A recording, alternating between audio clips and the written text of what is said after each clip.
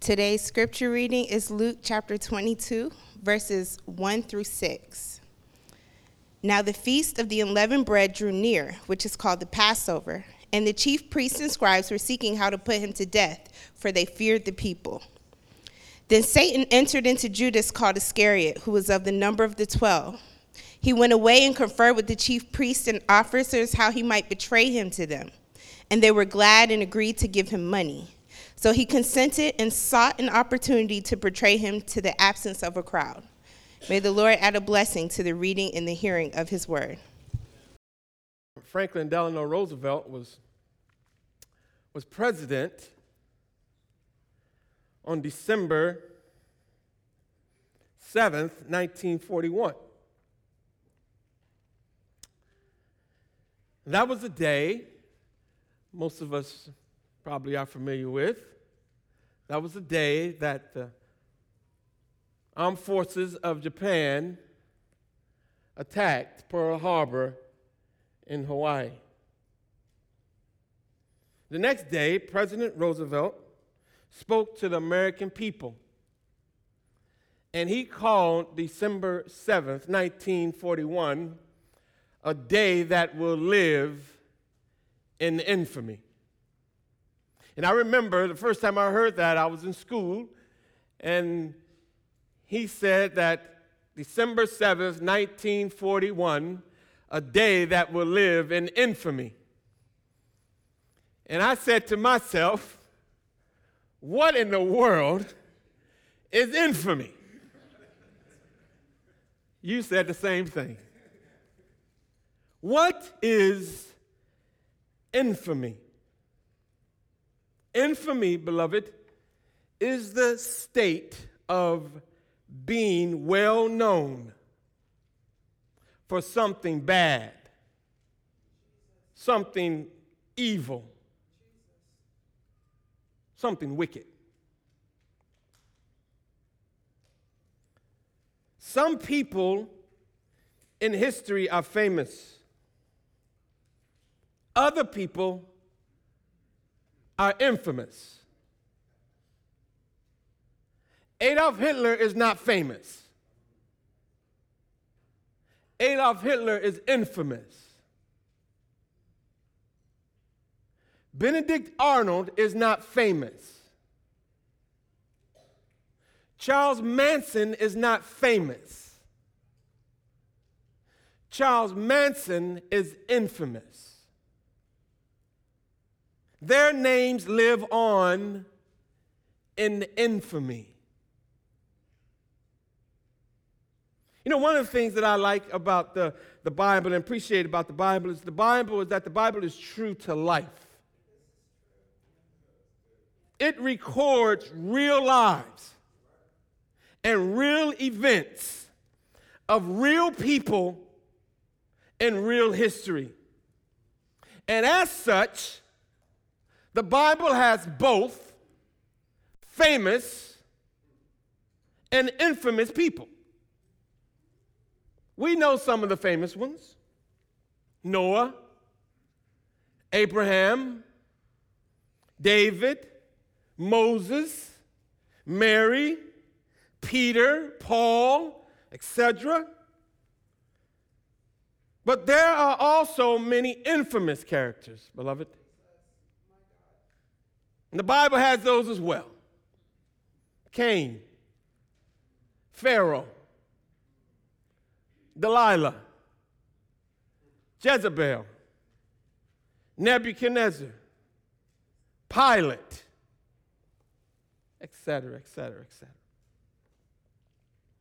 But of all of the infamous names of men and women in the Bible, and even perhaps in all of history, beloved, none is more infamous than the name Judas. Judas Iscariot. Outside of Satan, Judas is the most reviled person in the Bible. No name in the days of the apostles or the early church drew more emotional response than Judas. Every time the list of the 12 apostles was read, every time the list is heard, Judas was always last. And his name always carried the caveat, the one who betrayed Jesus. Even today, beloved, even today, his name is more infamous than famous. I mean, Judas is almost a curse word. It has become a byword for traitor or betrayal. Even in our common culture today, if you call somebody a Judas, they will immediately know exactly what you mean. And yet, beloved, this is important to understand that in the life of Jesus and in the history of redemption, Judas is not just a byword. His life and role in the history are real. And as such, important for us to understand. His tale is a tragic tale, no doubt. Perhaps the most tragic tale of all. His story is a tragedy full of contrast and contradictions, full of potential and yet pain, full of highs and lows. Judas flew high, but fell hard and fell fast. And yet, with all that being said, beloved, it is important to remember that however familiar we are with Judas,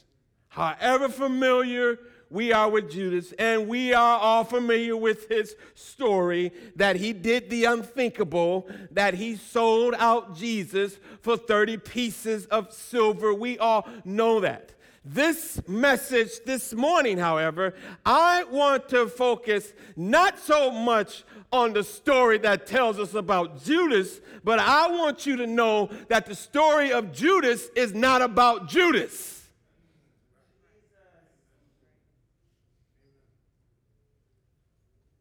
Like the betrayal of Joseph in the Old Testament, the story of Joseph is not about his brothers.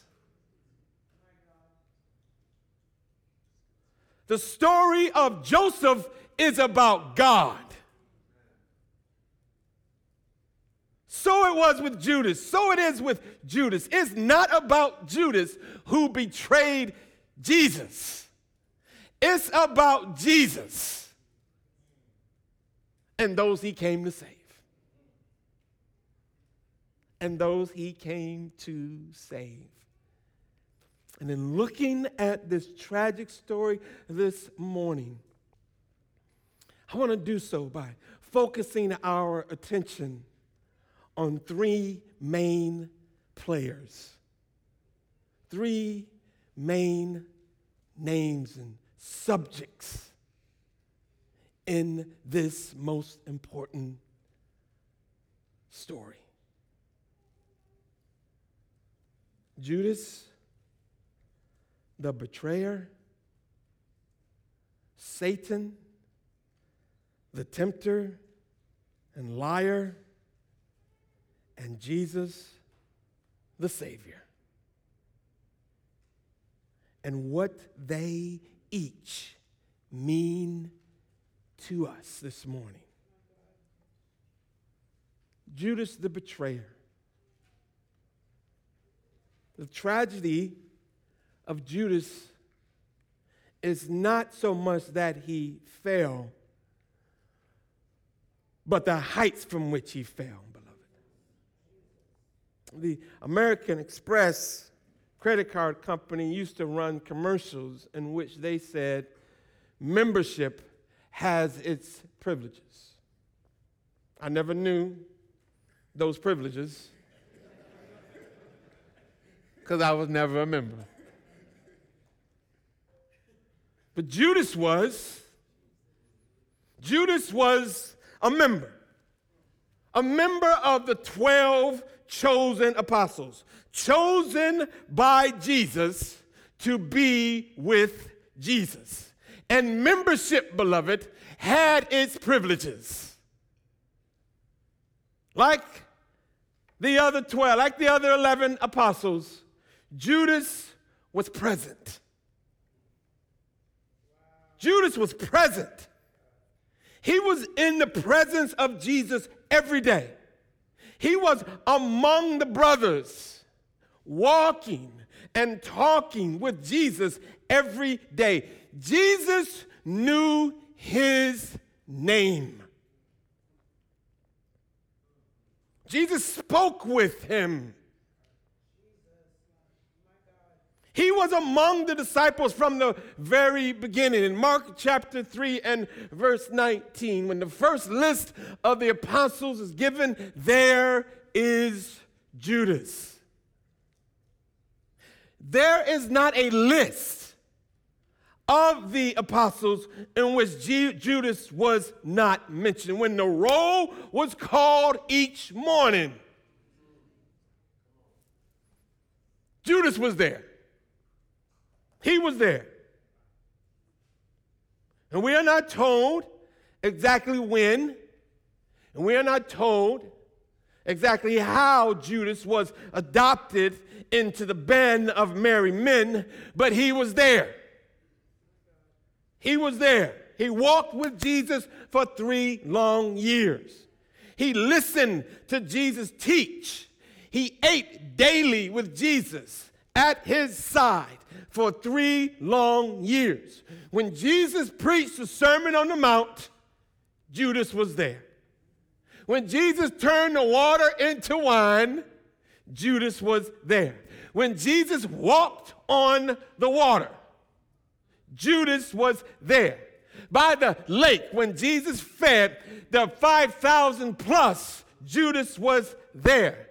When Jesus gave sight to blind Bartimaeus, Judas was there. When Jesus raised the dead back to life, Judas was there. He was present. He knew Jesus, and Jesus knew him. But beloved, he was not only there, Judas participated. He participated. Whatever was shared with the disciples, Jesus also shared with Judas. He participated. Did the other disciples go out and preach? So did Judas. Did the other disciples perform miracles? So did Judas. Did the other disciples get scared in the midst of the storm? So did Judas. Did the others at times seem to lack faith? So too did Judas. And beloved, he was not just one of the apostles. He was trusted by the other apostles. John 12 and verse 6 tells us that they elected him treasurer of the group. He kept the bag. His presence and participation were well known. And not only was it well known, beloved, but apparently it was even appreciated. He sung in the choir. He taught Sunday school. He served in the parking lot. He counted the offering after church. He played golf with Pastor Phil. He made casserole for the church picnic. He was present. He participated. And because of all of this, beloved, Judas was blessed. This is amazing. The man was blessed. He was blessed because there are blessings in being present. There are blessings in participating. Presence is important. That's why we preach it. We love presence. We encourage participation. We promote presence. Your presence here this morning is important. There is not a more important place than you could be than here at East Point Church this morning. Your presence is a blessing. But not just your presence, your participation is important. Why? Because your presence and your participation helps to facilitate your growth. It helps to secure your salvation. It helps to maintain your encouragement. And it strengthens not just you, but your brothers and sisters who are here with you. That's why we return over and over and over again to Hebrews chapter 10. Verse 24 and 25. And let us consider how we might spur one another on toward love. How we might encourage one another in good deeds. Not forsaking or not giving up meeting together, as is the habit of some. No, that's not our habit. We are present. We are participating. Because we are here encouraging one another because we know that in amongst the fellowship of the brothers and sisters, there is blessing. So don't miss this point this morning, beloved. Membership has its privileges. And the privilege is the blessing of being present. The blessing of being present in the midst of the brothers and sisters as we listen to Jesus, as we learn of Jesus, and as we love Jesus together. Judas is a reminder of the blessings of being amongst Jesus and his people.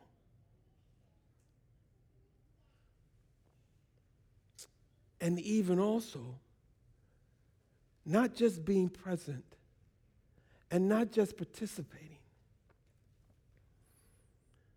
but being close. Because Judas had proximity to Jesus. He wasn't just present, beloved. He didn't just participate. Judas was close.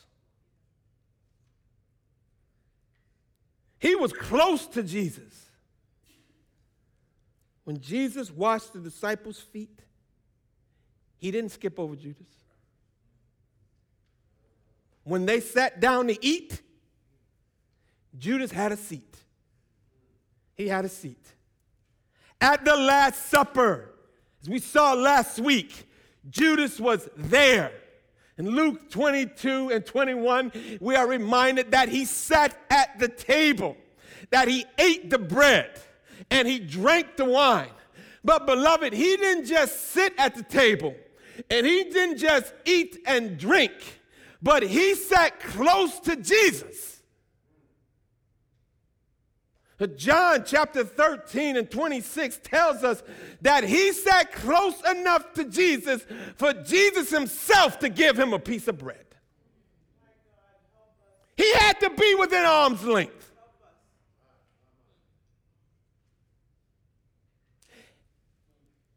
John 13 and 27 tells us that he sat close enough to him for Jesus to speak to him. And for the others to kind of wonder, what are they talking about?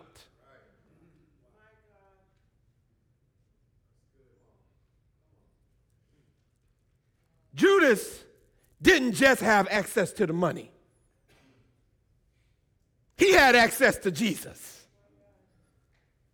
And therefore, Judas was blessed. He was present. He participated. He had proximity. He was blessed. He had all these things. He had all these things, beloved. He had all these things. He lived with Jesus. He listened to Jesus. He followed Jesus.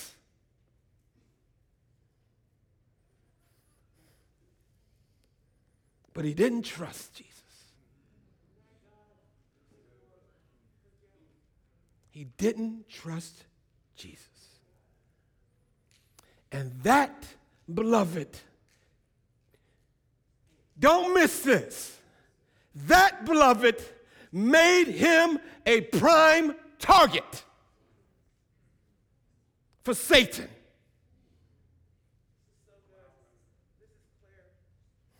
The tempter and the liar. Judas was a prime target. The Bible does not tell the story of Judas apart from the scheme and the influence of Satan.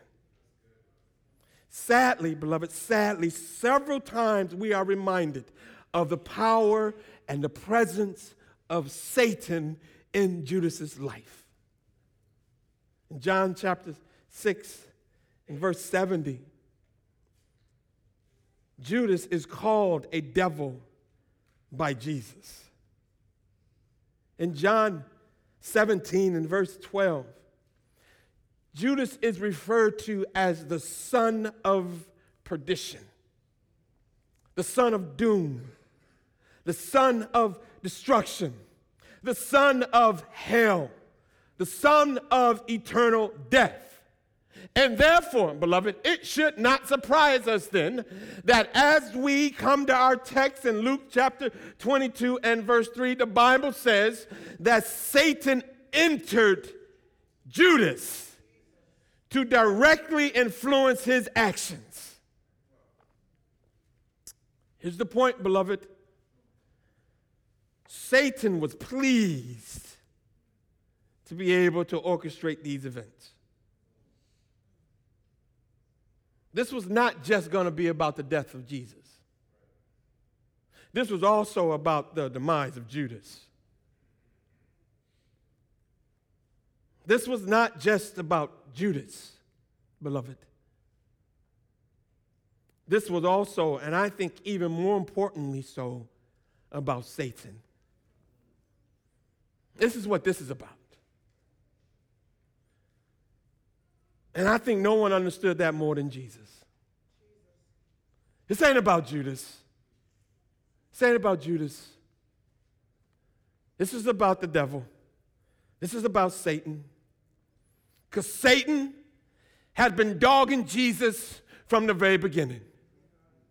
Been dogging him from the very beginning. He was there. Satan was there when Jesus was born, inciting Herod to get word concerning his birth. Satan was there. When Jesus, as a young boy, Satan is after him, and Mary and Joseph have to flee to Egypt because Satan is dogging the boy Jesus. And as he comes of age, Satan continues after him.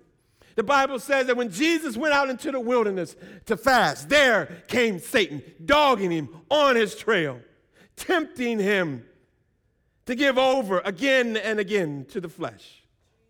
And as we have seen, as we have seen, and Jesus is going about doing the work of the ministry, proclaiming the kingdom of God. Satan and his demons dog him every step. Every time it seemed Jesus cast a demon out of somebody else, there were more demons he had to cast out. Every step, more demons, more demons, more demons.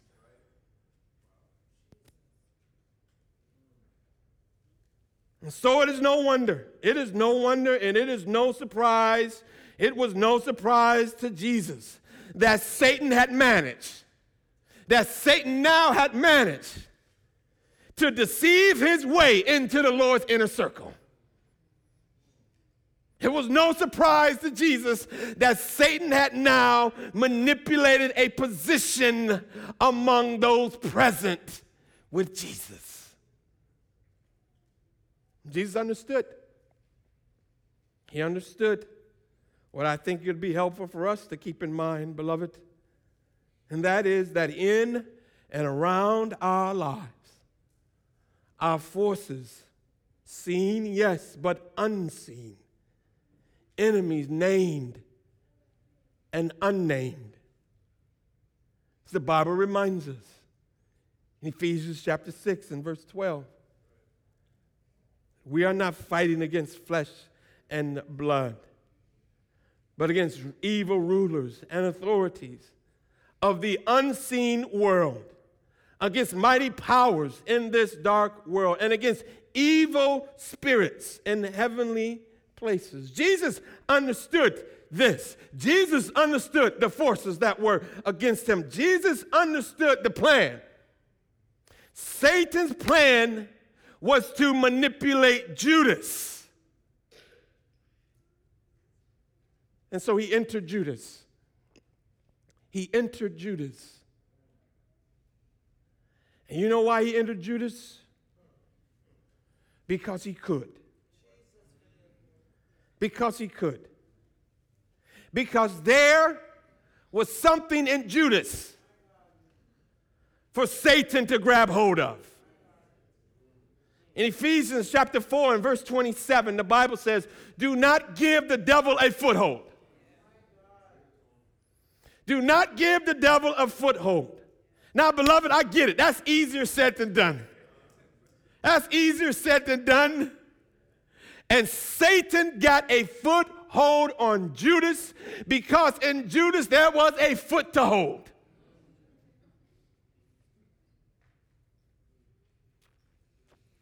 Judas could say, like Flip Wilson, the devil made me do it. They don't know that, Murph. They don't know that. They don't know that. And in one sense, he would be right. But beloved, understand this, that the devil can't make us do anything we don't want to do, beloved. The devil can't make us do anything we don't want to do. What he does is take hold of whatever's already in us. He comes to get a foothold, and it's not hard, beloved. It's not hard. He comes and he gets hold of the pride and the ambition. He comes and gets hold of the greed and the anger. He comes to get a hold of the lust and the fear. This is how the enemy works. He comes and he finds what makes us tick, and then he seeks a foothold. This is how he tempted Adam and Eve. This is how he influenced Cain. This is how he tormented Job. This is how he deceived Saul. This is how he incited David. And this is what he did with Judas. He's got his claws in him, and he got a foothold. The devil was at work. But beloved, he didn't work alone. He had help. He had help. The chief priests helped him. The scribes and the Pharisees helped him. Pilate and Herod helped him. But most of all, Judas helped him. Judas helped him. Look at verses 4 through 6 in Luke 22. After Satan had entered him, he went away and conferred with the chief priests and officers how he might betray him to them. And they were glad and agreed to give him money. So he consented and sought an opportunity to betray him to them in the presence of the crowd.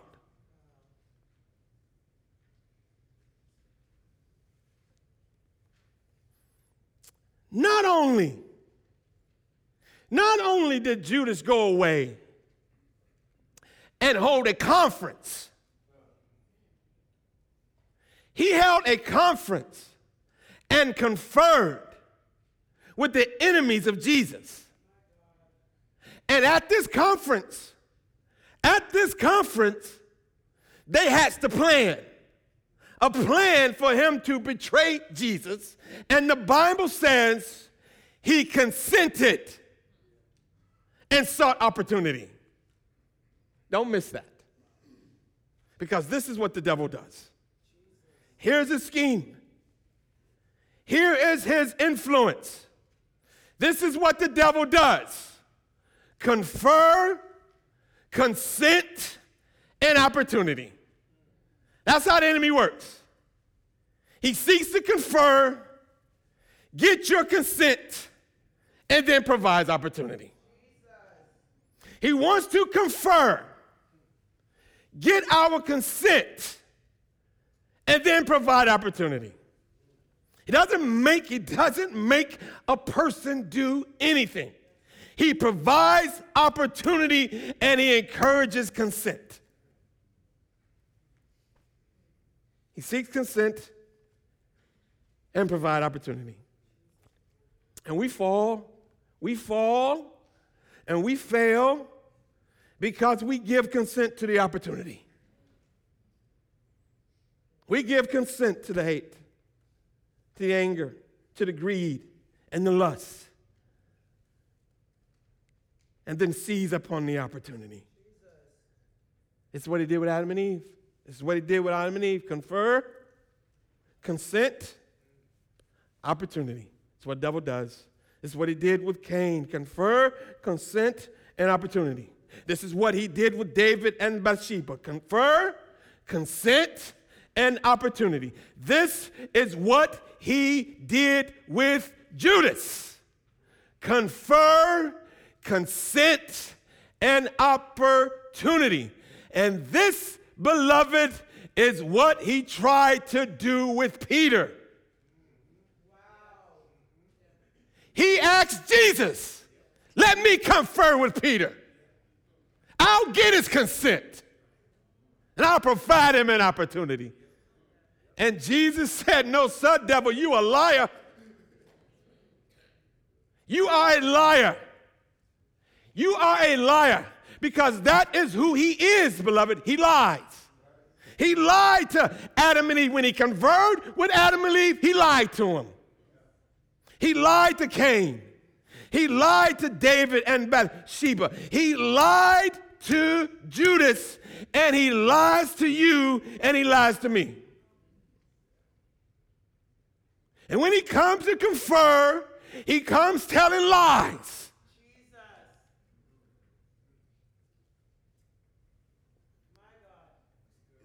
Lying, trying to convince you that Jesus is not enough. Lying, trying to convince you that Jesus is not Lord. Lying, trying to convince you that Jesus is not gracious. Lying, wants to confer with you to get you to believe that Jesus doesn't love you anymore. Lying. Lying. Saying that Jesus is not the Savior. It's a lie, beloved. That's a lie, that's a lie, that's a lie from the pit of hell.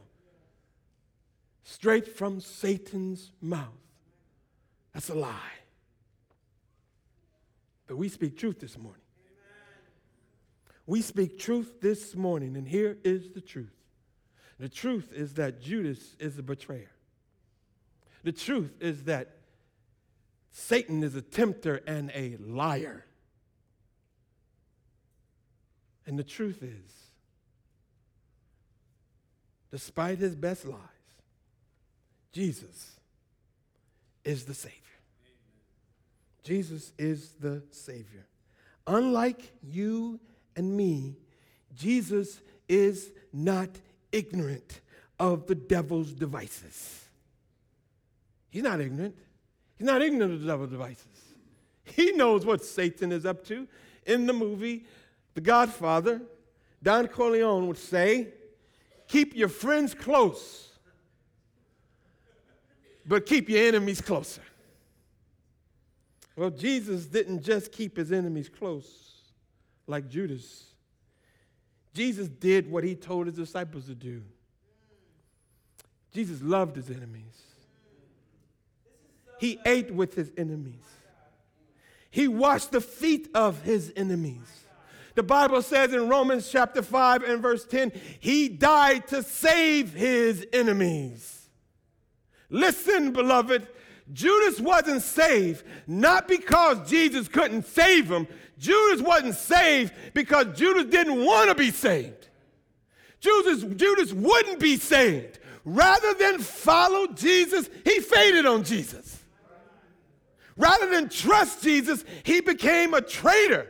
Rather than believe the Lord Jesus Christ, he betrayed the Lord Jesus Christ. There's nothing more important this morning. There's nothing more serious than to understand this, beloved, that Judas faded on Jesus. He faded. He faded. It was a slow fade, but he faded. Despite the presence, despite participating, despite the proximity, the devil came and he faded. He faded. And rather than love the Lord, Judas, like Demas, in 2 Timothy chapter 4 and verse 10, loved this present world. He faded. Do you feel it? Do you feel it? The world has much to offer this morning, beloved. I feel it. The distractions come hard and they come fast. Do you feel the fade? It's real. Do you feel the fade? You can look around on Sundays and you can almost see the fade.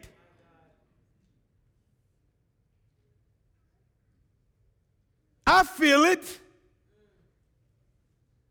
You feel the pull of the flesh.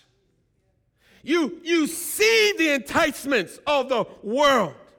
You hear the whispers of the devil. I'm not talking about Judas this morning. You better teach. I'm talking about you and me, beloved. The fade is real. The only thing that separates you and me from Judas this morning is the grace of God in community of the saints.